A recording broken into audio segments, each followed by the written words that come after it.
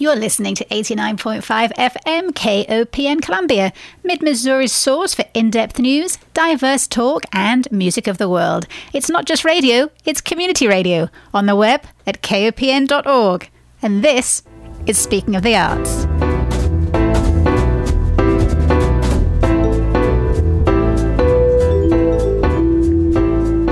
Good morning and welcome to Speaking of the Arts on KOPN, an hour of news, views and interviews on the arts in mid-Missouri. I'm Diana Moxon. Having spent a few weeks immersed in the world of theatre, this week we're going to focus on the visual arts, another rich vein of artistic inspiration which runs through Columbia and mid-Missouri. Later in the show, we're going to take an unflinching look at the current political scene through the eyes of local artist Tim Swenson, whose political satire work is on display at Columbia College in an art exhibit called Democrazy. Democracy with a Z.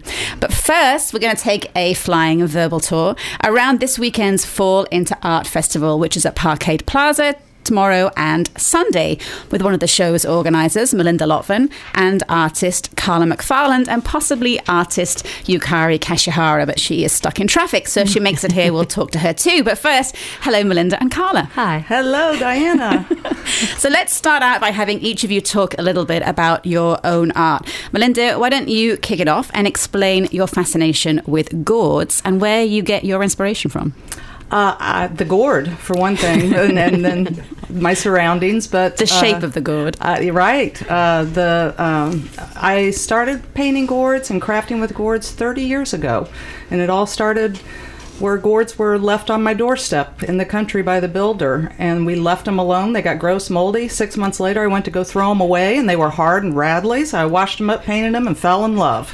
So that's how it began with me.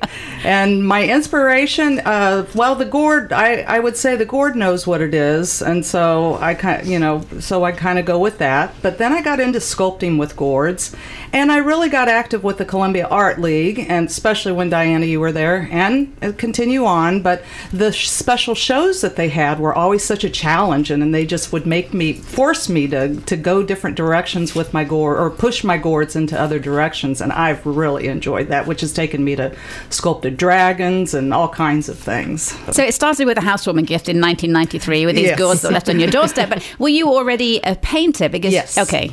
Yes, because your painting skills are I painted on flat, high. I painted watercolor, and painted on acrylic and oils. But yeah, once the gourd bug bit me, that was it. And do you have to coat the gourds first with a particular material before you paint onto them? No, not necessarily. They just have to be dried and cured. So you have to use last year or the year before's gourds. You can't use this year's gourds because they're 90% water, and when they dry and cure, then you're left with the seeds and the pulp on the inside and then the outer shell, and you have to scrub them up really good, get that skin off, get that mold off, and then I usually just dive on in and start. Sometimes I'll paint them all white, and then I'll go in with whatever I'm going to paint them with. Do you just travel around the countryside finding gourds for sale, or do you have a supply? Like, where do you get all the gourds from? Because you always seem to have a gourd that's the right shape. Well, you can never have enough gourds, I'll tell you that much. I grow them because I enjoy watching them grow, and so I have that. And then I have gourd farmers, one of which that I may not have anymore because he may not be growing them anymore, but in Blackwater along the Missouri River and in Boonville. And then I have suppliers online that I go to if I can't find certain things that I need. Does the shape of the gourd affect what you paint, or do you decide what you want to paint and then find the gourd that works for you? Both ways. Both ways. Because sometimes you look at a gourd and you go, oh my gosh, that's a quail. Or that's, that's whatever it is, and then there's times you just get in a dragon mood and you want to pull out all my pieces and start putting them together and stuff. So I was looking on your Etsy site, and your Christmas gourds are by far the apparent bestsellers, trailed in a distant second and third place by Dragons, Magic and Fantasy Designs, and then Ornaments, a lot of which are, of course, Christmas based. So do you sell more Christmas gourds because you love to make them, or do you make more Christmas gourds because that's what the market demands? I love to do Santas, and I love to do snowmen, because I just feel like the gourd has that shape. I feel like they're wedded with each other. So I do enjoy, and I love the feeling of Santa. The unconditional love is how I feel with Santa. Santa's always giving to everyone, and so I love doing Santas, and I love doing faces and stuff. So. But I do get in moods, and so I want to do something totally different, Because your big seller at the Art League that we discovered many years ago was tiger face gourds, of which I don't even know how many we saw when I was there. I mean, it was like hundreds of them. It seemed like every few weeks I need to email you and say, need more tiger face gourds, Melinda. Particularly at the beginning of the year, like school year, like September through December, we would sell so many of them. This would be the email. I've been on a bit of a run here with your tiger gourds, and I'd always hear your voice in your email. They were always great. They just were great for like parents coming in for all of the parent weekends. They'd all drop by and buy a gourd, or when it was football weekends, then people would walk past the Art League, and I always would have them in the window because they were just a great hook to pull people in. So they were awesome. They're a lot of fun, and I love that. Yeah, Carla, I always think of you as a glass artist, right? Because we had so many of your gorgeous stained glass windows at the Art League over many years. But back in the day, you started off, I think, doing basket weaving, and now you're also a gourd carver, right? All of which you've just picked up since you retired from being a special education teacher at West Junior High. That's right. And I think a lot of people, I'd find this at the Art League, would put their creative life on hold while they're having a career and raising a family. So what was your journey into art making?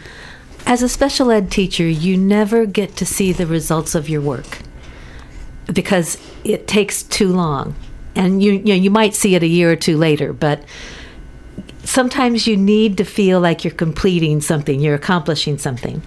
So after I would finish teaching for the day and finish my grading and all of that, I would come home and weave baskets because I could get that done in a given period of time and see an accomplishment. And I really needed that. It really helped me get through some of the frustrations of teaching. Then after I retired from teaching, because I was so used to working at that pace, I drove my husband crazy. I had repainted the whole house within a month and a half. So he said, "You need a hobby." And he bought me a stained glass class as my birthday present. And it was a 2-day class at Village Glass, and I loved it. And so I got into making stained glass. So how do you think of yourself now? Do you think of yourself as an artist generally, or do you think of a stained glass artist? I don't like to use the word artist because I think that's reserved for more talented people. I say I make stuff. You're an artist, Carla. Thank you, but I reserve that for people that I think have perhaps a message or a vision, and I just like to make stuff. Well, you make beautiful stuff. Well, thank you. That I'll take, but... So you describe art, I read something, you would describe it as free therapy. Yeah. But for it to be therapy, I think you also have to be able to roll through failures without discouragement, because, art is a long process where you have to kind of, a little bit like science, you have to get it wrong before you can get it right. So how do you overcome that learning curve of failing and keep going? Because a lot of people just go, "Oh, I didn't work, I'm going to stop and do something else." But you just keep on going. Then you start a new art form, right. And you do the process right. over again. The irony is, I'll make something and I'll think, "Oh, I almost ought to throw that away. That'll be the first thing that sells at a show." And I'm going, "Really?" So I don't really think of them as failures. I think of them as maybe not my favorite pieces, but they're okay. They keep going. And because I just enjoy the process, and I'll get burned out for a while, and then I'll see something online, or I'll see something in a building or in a magazine, and I'll go, "Oh, okay, I want to do that."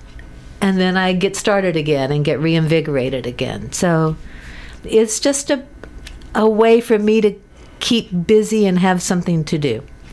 And what will you be showing at Fall Into Art? Are you showing glass or I'm gourds? doing stained glass. Okay. Yeah. So the carved gourds that you're doing, is that just for you at the moment, or do you sell... No, you've had those at the Art League, right? Yeah, I have those in other shows, but since this is a juried show, you can only jury in on one particular type of art or medium, and so I chose stained glass this year. Okay. So, Melinda, back to the festival. This is the 9th year for Fall Into Arts. How did it all get started? There was a void in Columbia for a show in the fall, really. Well, we used to have the one downtown, and it got stopped. Right. Well, The City of Columbia one Office of downtown. Cultural Affairs used to have one, yeah. And then we tried a Fair of the Arts. Mm-hmm. And then that kind of rolled into Fall Into Art. Right. But it was just because there was this hole there. And Farah and Carla and... Farah Neuwenhausen. Farah and it was hard. It was just really hard to get it started. Yes. It was really, really hard because she was dealing with she had a sister that had health issues. We were passing each other in the elevator at the hospital. Yeah. And there were times when it was like, are we going to make this we're going to be able to make this happen? And we did, and it really felt like a boulder. You're pushing this boulder. But then the 5th year, it really has taken off. It's really taken off. And Kay Foley, we hired her this year as our executive director, and so it's taken off, and it's going on because of the artists and because of the 3 of us, and so. Well, it's like we were just saying about failure. I mean, it took 5 years for it to work, but during those 5 years, I mean, there must have been many times when you looked at each other in the elevator and said, let's not do this next year. We did. We really did. But you kept on going. We kept on going. We had a good friend also, he's passed away, but Larry Lote. Yeah. He was also, kind of some wind underneath all of helping us get it all started as well. But yeah, the first few years was really, really difficult, and we did wonder if it was going to keep on going. But it is going, and it's going strong, very, very strong, 9th year. Yeah, that's amazing. Yeah. So thinking of it as a festival organizer, having been a festival organizer and being very glad that I'm no longer a festival organizer, what are the biggest stresses? Opening the email. What's going to happen next? But it's going it's a little smoother now. So I don't want to reflect on the stress. You have to balance a lot of personalities. Yes. That's always difficult. Yeah. The artists have been really great. And Parkade has been really great. Mm-hmm. Our sponsors have been great as well. Can I mention them? Well, we've had Central Bank of Boone County, Carol and Mark Stevens, City of Columbia Office of Cultural Affairs, and this year we have Missouri Life, and then the Parkade Center. They have all helped us. It's a great venue for a winter festival. Mm-hmm. And in the fall, and right around the holiday season. Because that was, I think, my biggest stress as a festival organizer was the one thing I couldn't control, which was the weather. Right. We were outside in a park, and you had no idea whether a tornado was going to come through in June. It was going to be wet all weekend or just disgustingly hot, which it was often. But I always said I will take disgustingly hot over wind or rain, because those were really difficult to deal with. There was one time at the Parkade, I don't know what year it was, 7th year maybe, that we had such a wind that the one of the electricity lines out, and we had no electricity there for a while. So, yeah, during the festival. But there's light there. It's okay. So Fall Into Art is a juried show, and I know that because I was the jury. Yes, you were. We were so happy that you juried our show. I said to Kay, she says, well, who should we get to jury the show? And I said, hey, what about Diana? She isn't doing anything. Exactly. I'll do it. It's fun to dive back into the arts for a while. What do you say to someone who says, why don't you just make space for everyone? We don't have space for it. We went down that road. That was an experiment 2 years ago. We tried to open up another wing, and that was the night I didn't sleep. That was the week I didn't sleep, because I thought this isn't going to work. But we know where our cutoff is. We know how much we can allow in this venue, and it's either this or, so. Chaos. Plus, there's a difference between a juried art show and a craft show. and there are lots of craft show venues around Columbia, particularly this time of year. This one's different. This is an art show. And I think it's good to make that distinction and keep it that way. Yeah, I think exactly that. I mean, Art in the Park was kind of the same. We had this giant park. I could fit in as many people, really, as I wanted, as many as applied and more, because it was so huge. Right. But the second year that I ran Art in the Park, I made that mistake. And I thought, I've got all this space. Let's go up to 125 artists. And it was a disaster. There wasn't enough parking. There weren't enough volunteers to help everybody, and everybody there made less money because I figured there was a fixed amount of spending money that was coming to the festival, and it was better if fewer people went home with more money because they were more likely to want to come back the following year. And so then year 3, I had a real dip in applications because it had just not gone well in year 2. And so, you learn quickly what your venue, what the capacity is, and the spending power that's going to arrive at your festival. And yes, there's been some hard lessons. Yes.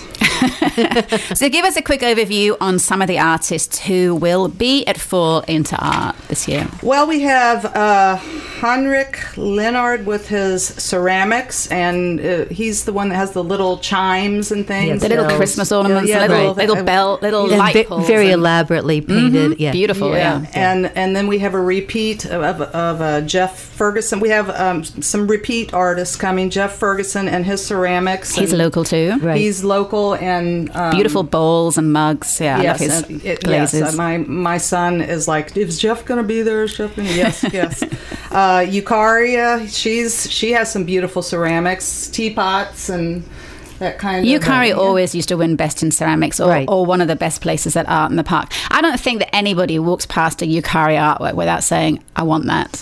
They're exquisite. They're charming. She has her own little, I think everybody on here has their own personality, and yes, definitely hers just comes right on out. But I mean, in terms of medium, you have ceramic artists, you have painters, watercolor, fiber, we've got fiber, we've got jewelry, we have lots of jewelry.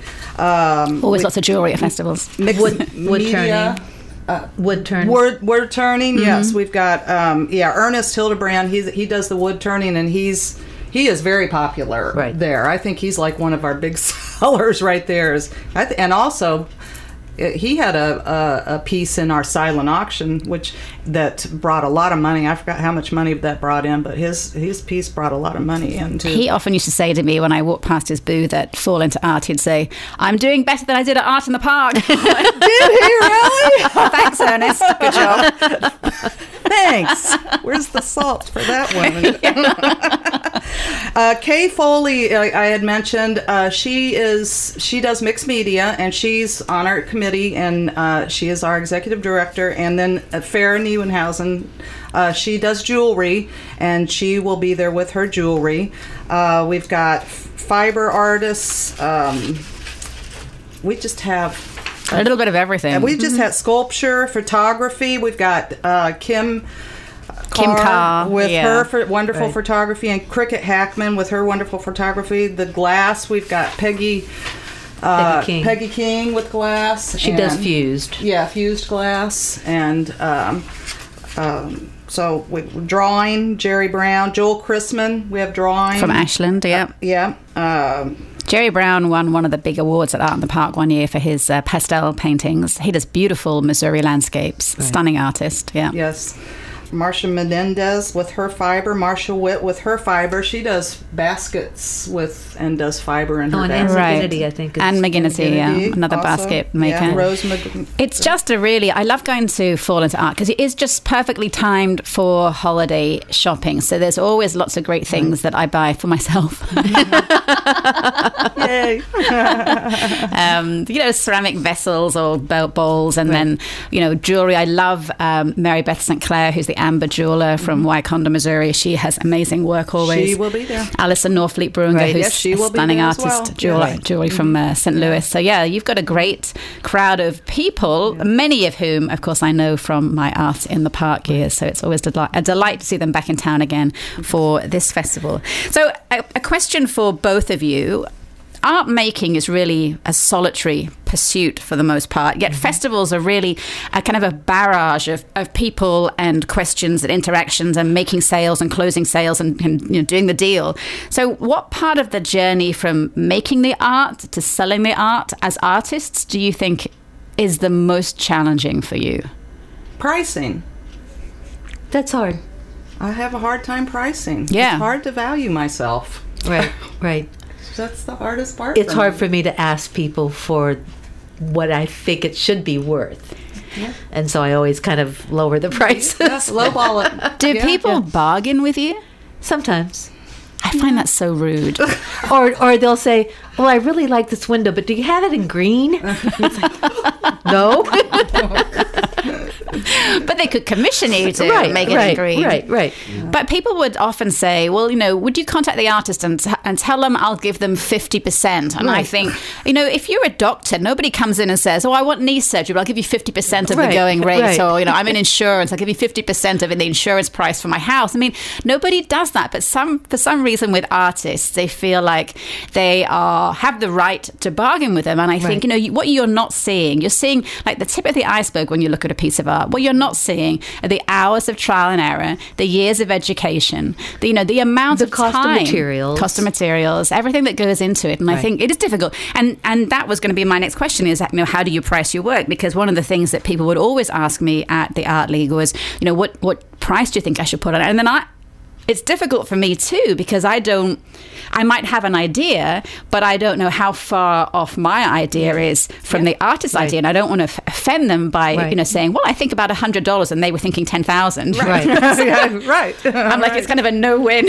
Yeah. Well, or like I went online when I was first getting started to see how other people priced stained glass. Well, they were doing it per piece or per square footage.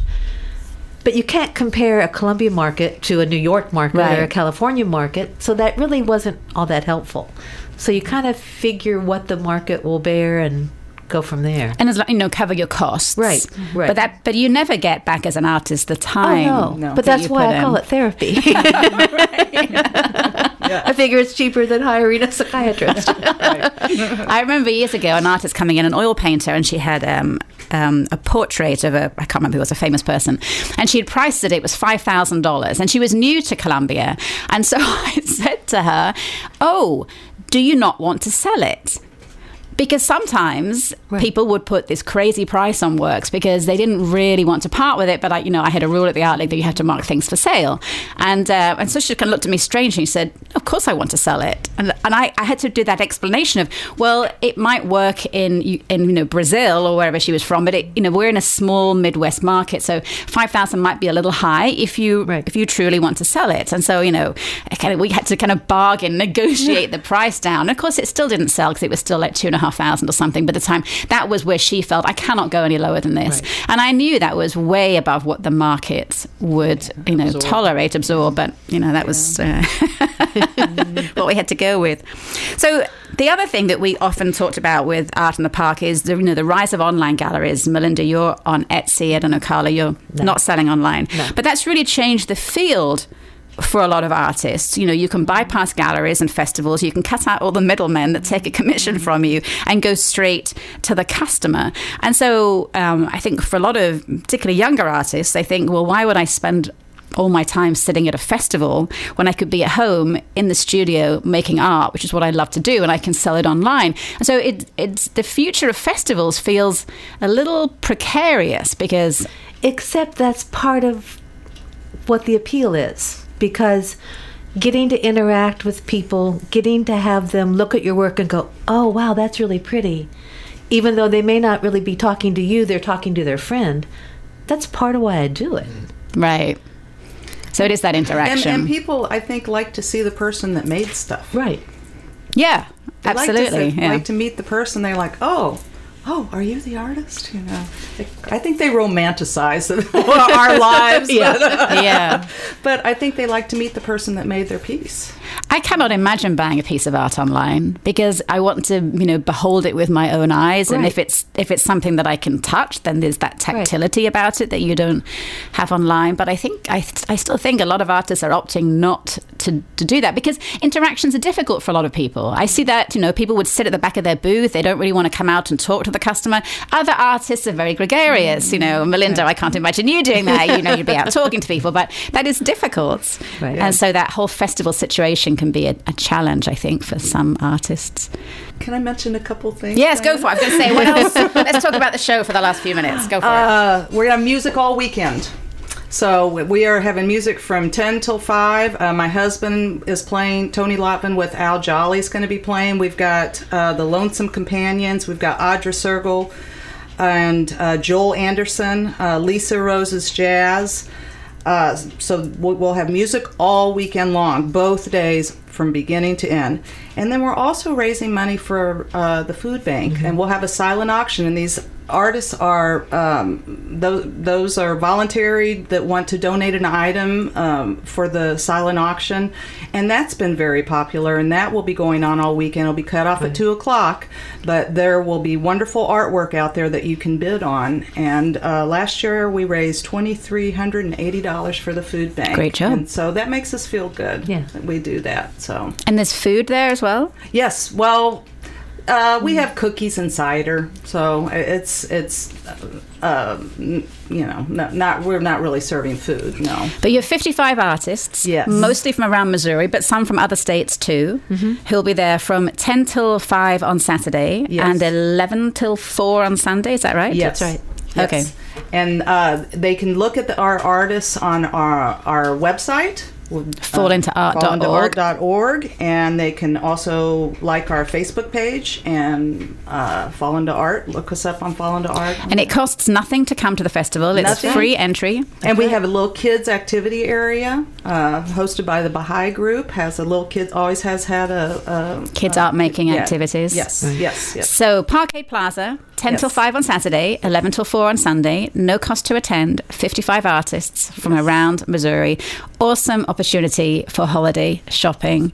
And it's really important to come out and support artists. And even if you don't buy from them, just have a conversation. Tell them that you think they're doing great and you like their work, because they spend all year by themselves in their studio, and here we have them out in public. So let's encourage them to come out more we often. love our backs patted. Pat our backs. Melinda and Carla, thank you so very much for coming in today, and best of luck this weekend. And I will see you at some point over the weekend. Thank you, Diana. Thank you so much, Diana. What a joy. Thank you. This was fun. Good. You're listening to Speaking of the Arts on 89.5 FM KOPN Columbia. And after the break, we'll be back with artists Tim Swenson and Mike Sled to talk political satire. So put the kettle on and then hurry right back.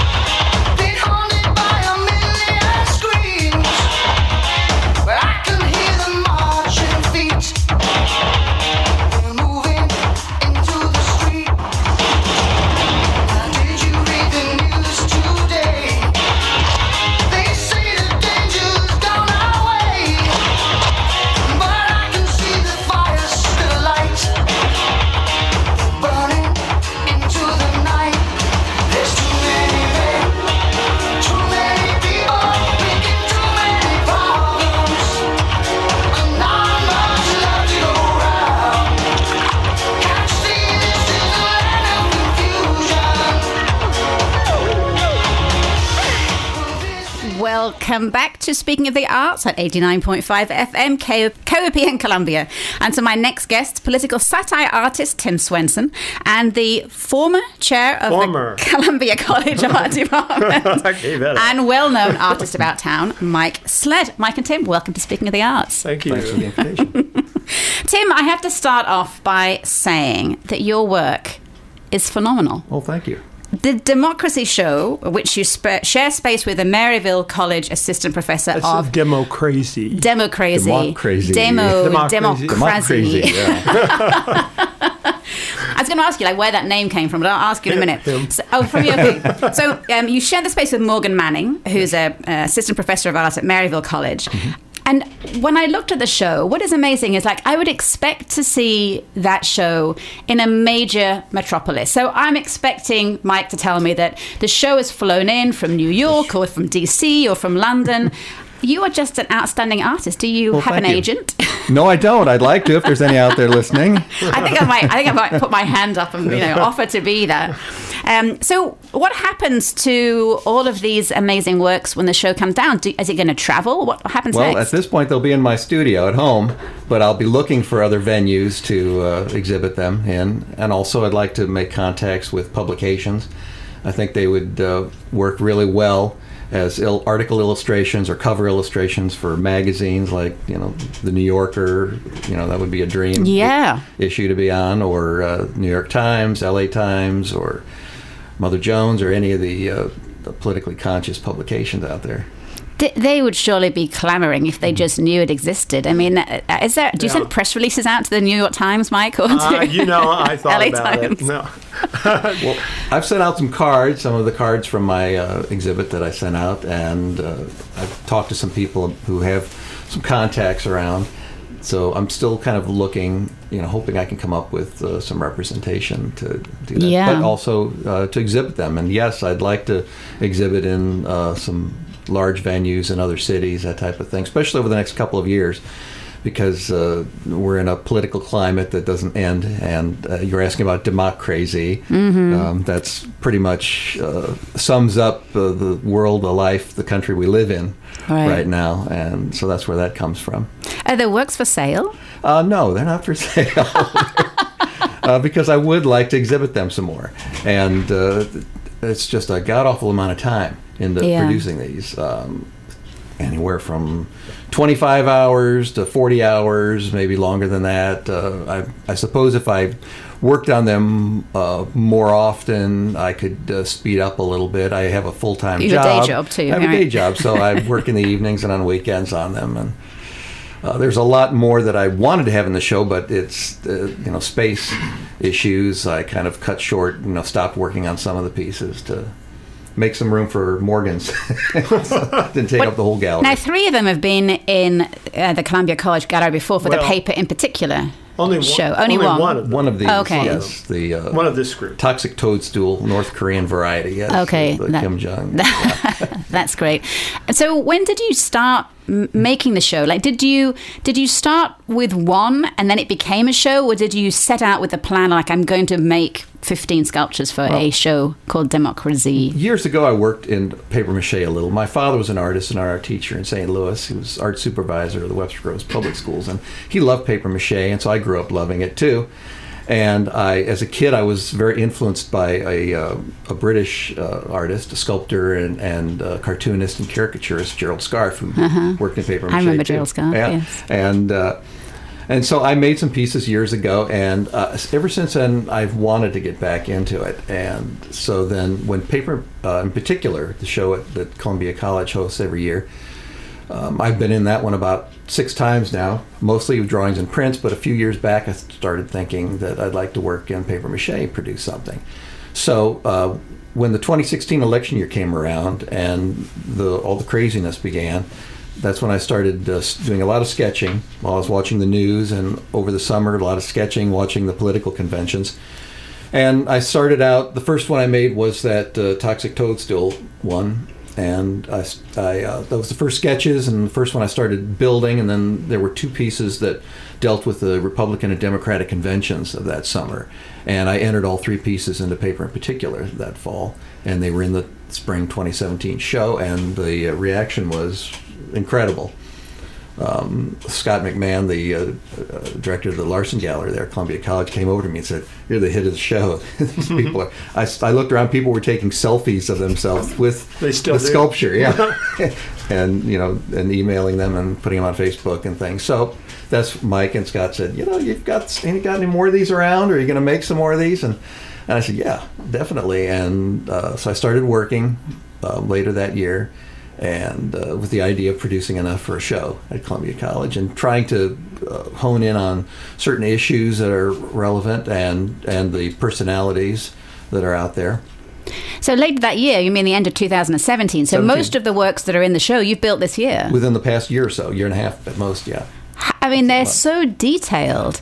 I mean, how long does it take you to make? Like the toxic toadstool, you have kind of a toadstool on top of a cage, and then you have, Kim Jong-un is sitting on top as a of toad, it. is a fat toad sitting, and his toadstool is a atomic mushroom cloud. Yeah, right. And then inside the cage, there are lots of little people. Yeah. Well, I'd looked online at some of the sketches that people have made, really horrible sketches, very tragic, of the political prison camps in North Korea, and it's like looking at Nazi Germany again.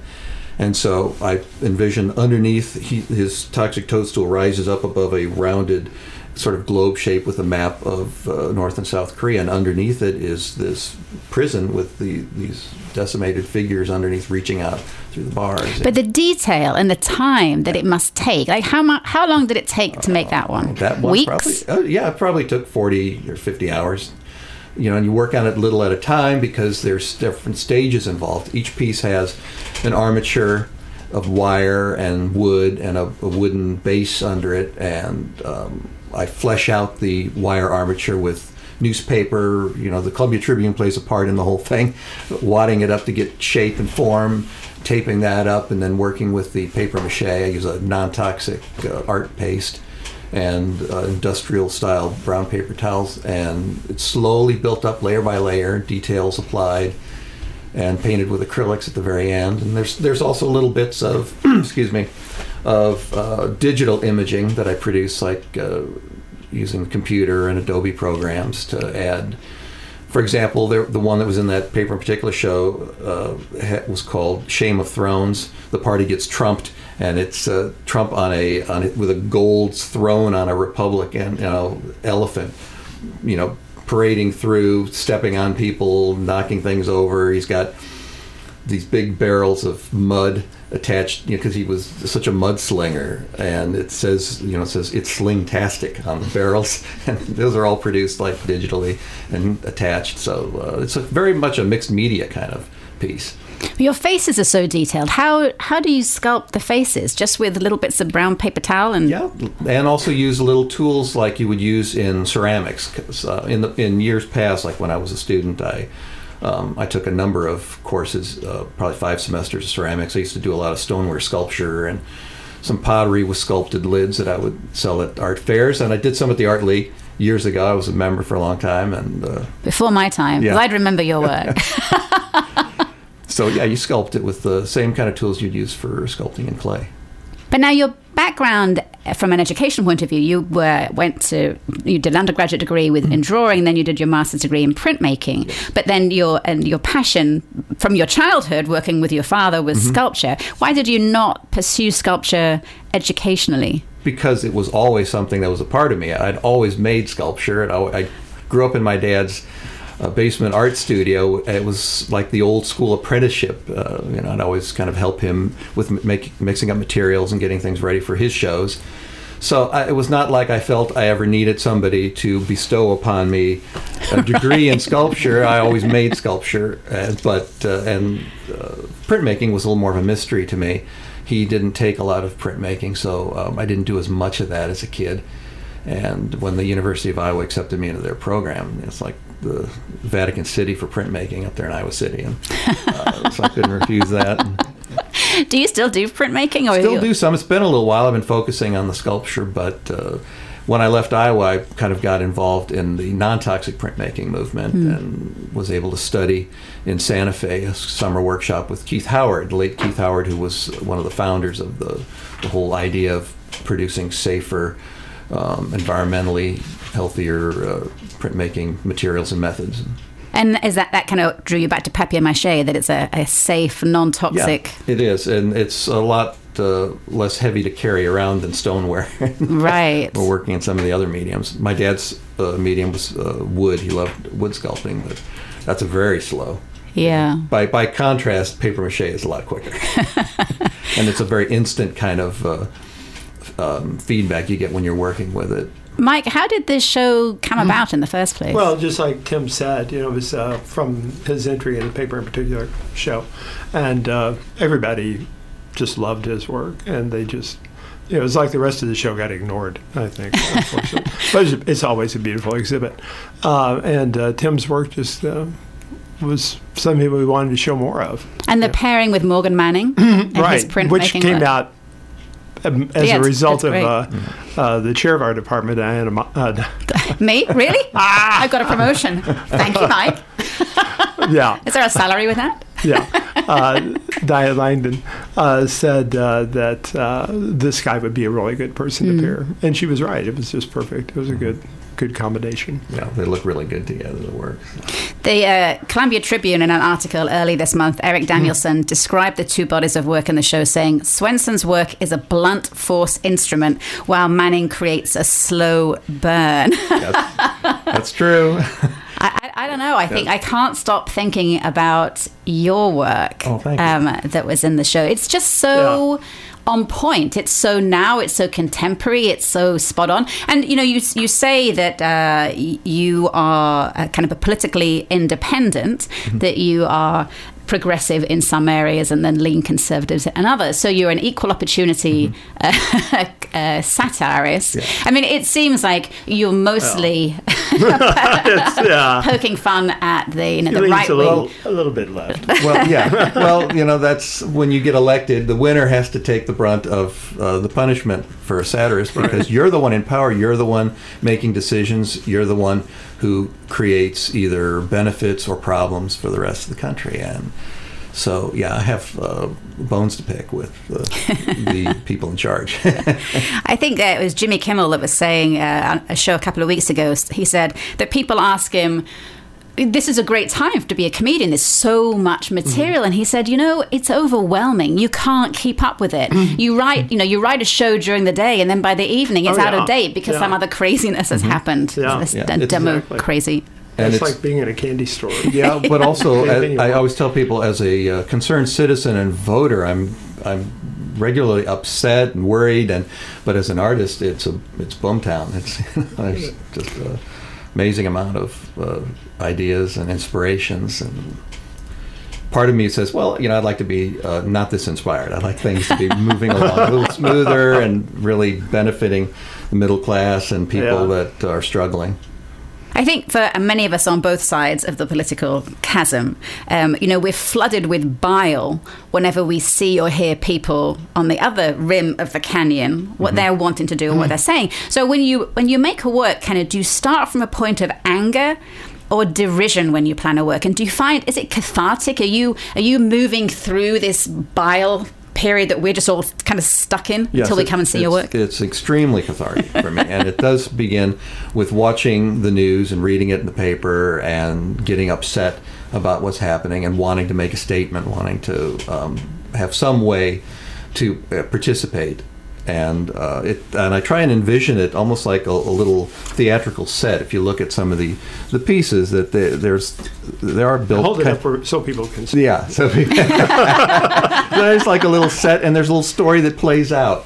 And your titles are great too. Yeah. So your titles are part of the story. Yeah, it's like stormy weather for the future POTUS. Yeah, that's a good one.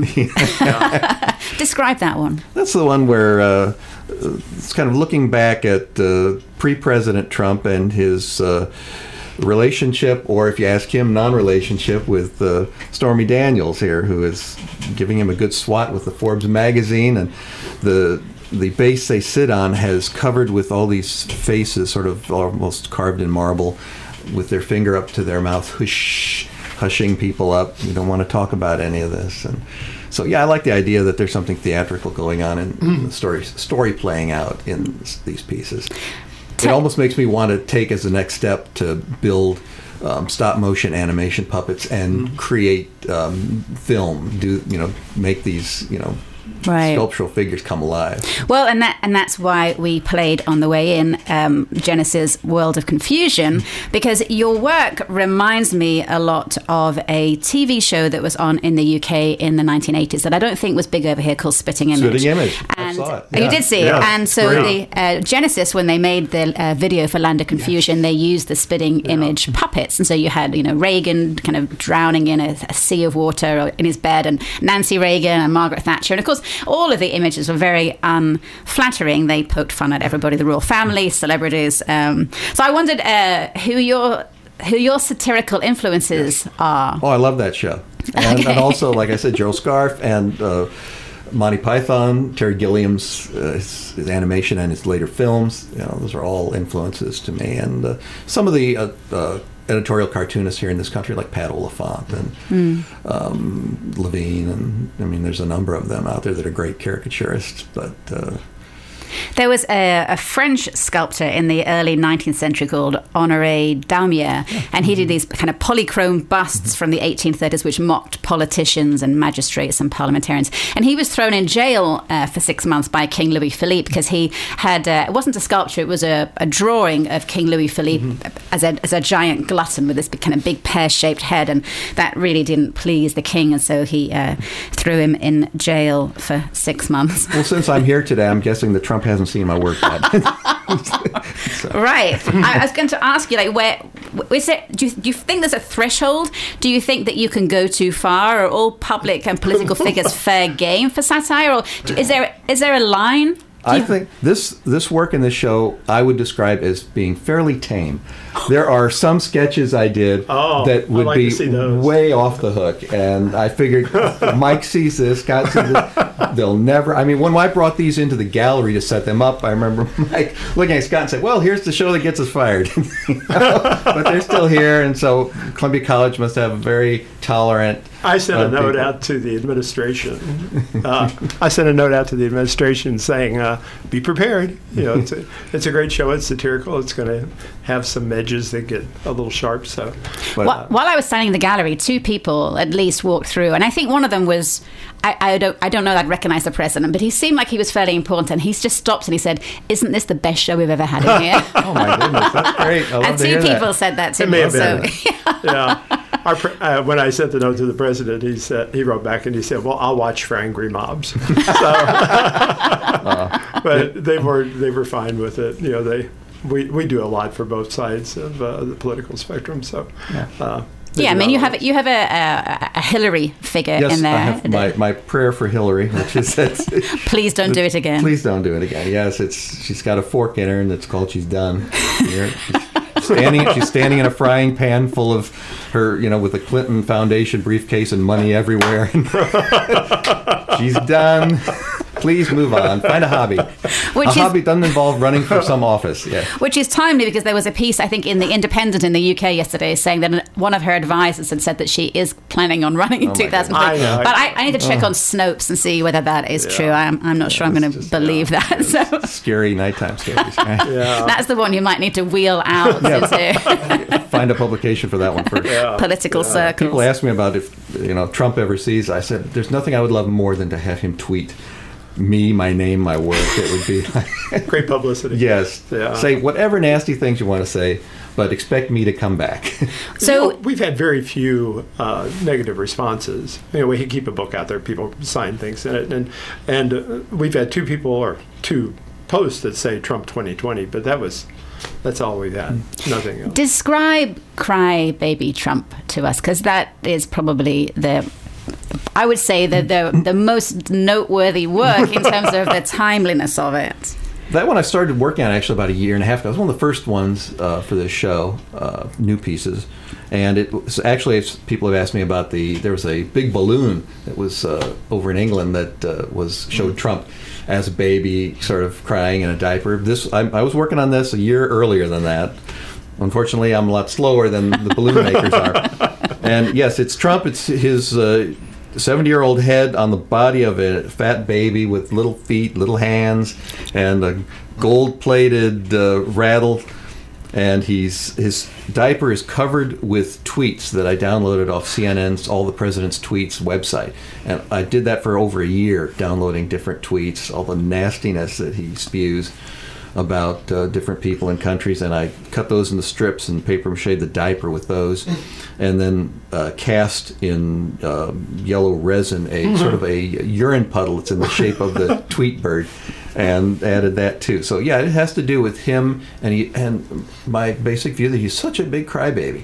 During the 2016 election, he had no problem talking to people like calling Hillary lying Hillary and crooked Hillary and lying Ted Cruz. Yeah, and I was amazed that nobody fired back at him, because the whole time I watched those debates, I was calling him crybaby Trump, because that's what he was doing, just constant whining and crying. So that, that's what inspired that piece.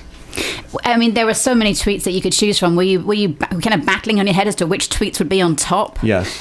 You decide? They piled up. There's so many of them, but I wanted some of the ones that people would remember that really burned into your consciousness. There was censorship, of course, has always been a powerful tool by those in power to strike back at people. And when I was researching about political satire, Al Cap's Lil Abner, which seems so... I loved Al Cap. Yeah. He was censored in 1947 because of his portrayal of the U.S. Senate. And Time magazine quoted one of the Scripps Howard executives as saying, "We don't think it is good editing or sound citizenship to picture the Senate as an assemblage of freaks and crooks, boobs and undesirables," which is such an awesome quote. More things change, the more they stay the same, isn't it? Do you think with the rise of kind of these totalitarian and authoritarian governments around the world that we're coming to the end of open season for political satire? Do you think censorship and arrests are going to start? No, I hope not. I know there are plenty of non-governmental groups too that protest and do a lot of crazy things. But yeah, I hope not. It's I think that's up to the artists and to the writers to keep pushing along. And you mentioned Al Cap. Walt Kelly was another great one with his strip Pogo. They must have loosened up a little by the 60s because he really went after politicians in his comic strip. It's the kind of thing you really don't see. I mean, Doonesbury did it in the 70s, but not as much of it going on. So give us a little glimpse into your sketchbook. You mentioned that there were works that you thought, I can't put these in Columbia College. Give us a little glimpse of one of the more outrageous works that you would like, or that maybe you've already built. No, one of them had to do with an issue of spiritual arrogance, where religions feel that they're going to heaven, you're not. So sad, too bad. It's this spiritual arrogance just is flooding the world and this country. And so there was a piece involving evangelicals, and it was very much and the money that rolls in. There's one down in Oklahoma who's got $17 million plane, and it's just, you wonder, I don't remember Christ having a $17 million airplane. I don't remember him. Rich man, eye of the needle. Yes, that's right. The kingdom exactly, of heaven. the camel going through the eye of the needle, exactly. So that was one piece that I felt, that may, going after that kind of thing might be a little too much for this show. Well, I hope it finds a home somewhere. Yeah. Mike, tell us a little bit. This show is on until November the 28th? Oh, the 30th, okay. Until the 30th of this month. Next week, it's the gallery will be open Monday, Tuesday, Wednesday, but not Thursday and Friday. Okay. Because you ought to be with your family on. So you only have another 8 days or so to come. No, it's the next week. The next week is right. The 30th. Yeah. Is it open Saturday and Sunday too? I think so. Okay. Yeah, so I can check. Have basically the best part of 2 weeks to go down and see the show. And it's in the Larson Gallery. It's in the Sidney Larson Gallery. At Columbia College, which is kind of I was thinking about kind of the back side.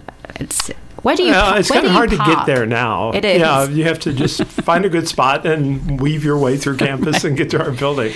But we are accessible still. But the usual way of going it from the north is blocked because of new construction. But if you see one art show for the remainder of the year, Mike Hagan, I'm looking at you. You need to go and see the show. This is phenomenal show, one of the best shows I've seen, and I wish you every success, and I cannot wait to see the edgier works that you do, and if I can help in any way getting the word out, then please let me know. I'm trying to think of who I know in Kansas City or St. Louis. I just think one of the bigger galleries in our local cities should be showing this work. It's phenomenal. I appreciate that. Thank you for all that you have done and continue to do. Thanks for letting me come on the show. Yeah, absolutely. Anytime. You're listening to Speaking of the Arts on 89.5 FM KOPN Columbia. And we will end this week's show with a roundup of some of the events that are coming up in Columbia over the next 7 days. Gentlemen, you're free to stay or free to go. We'll go. Thank you a lot. Thank you. Tonight is the opening reception for the Columbia Art League's annual Give a Gift of Art show at their 9th Street Gallery.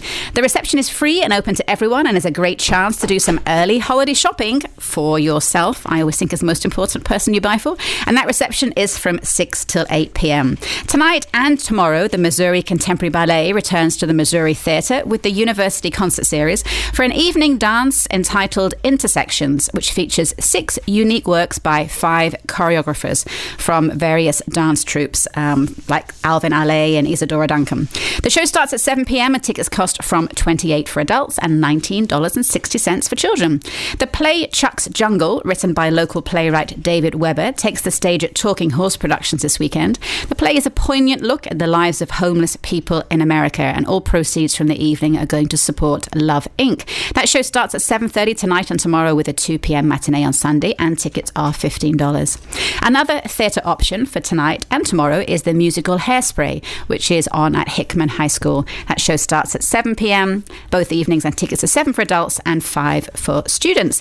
In Jefferson City tonight and tomorrow is Picasso at La Penagile at the Scene 1 Theatre, and that's a 7:30 curtain rise tonight and Saturday, and tickets are $15. And at the Rocheport General Store tonight, you can hear the fabulous Ina Cook Band from 8 p.m. Tomorrow, Saturday, author Craig Bruce Smith will be giving a talk at the Boone History and Culture Center about his book, American Honor, which looks at how the American Revolution was also a revolution of ethics, reshaping what colonial Americans understood as honor and virtue. You can hear Craig Bruce Smith's talk at 10:30 a.m., and that's a free event to attend. The big event this weekend, as we heard earlier in the show, is the annual Fall into Art show at Parkade Plaza. Now in its 9th year, the Arts and Crafts Festival will feature 55 artists and fine craftspeople from around the Midwest. Hours are 10 till 5 on Saturday and 11 till 4 on Sunday, and it's free to attend. At Cafe Berlin on Saturday night, you can hear Rafko with Cantaloupe and Katie Cowden. And at the Blue Note on Saturday night, Alex Davis is live on stage at 8 p.m. for a $5 ticket charge. At 2 p.m. on Sunday afternoon, there is a Rally for the Human Spirit featuring the chorus singers and community soloists, and that's at the Unity of Columbia Fellowship Hall. On Tuesday morning, you can drop into the twice monthly sketch group at the Museum of Art and Archaeology from 10 till 11:30. No previous experience required, and supplies of pads and pencils will even be provided. If you need a night out before the long Thanksgiving family day, Rose Music Hall has you covered on Wednesday evening with an evening of country music from Ward Davis and Clint Park. And according to their website, if you like Cody Jink and Whitey Morgan, then you'll enjoy that show. On Thursday, you get to stay in and eat turkey and watch football. That's it. Nothing else is on. You've been listening to Speaking of the Arts on 89.5 FM KOPN Columbia with me, Diana Moxon, and my good friend and sound engineer, Mike Hagan. I'll be back next week with more news, views, and interviews on the arts in mid-Missouri. Until then, happy Thanksgiving and stay arty, Columbia.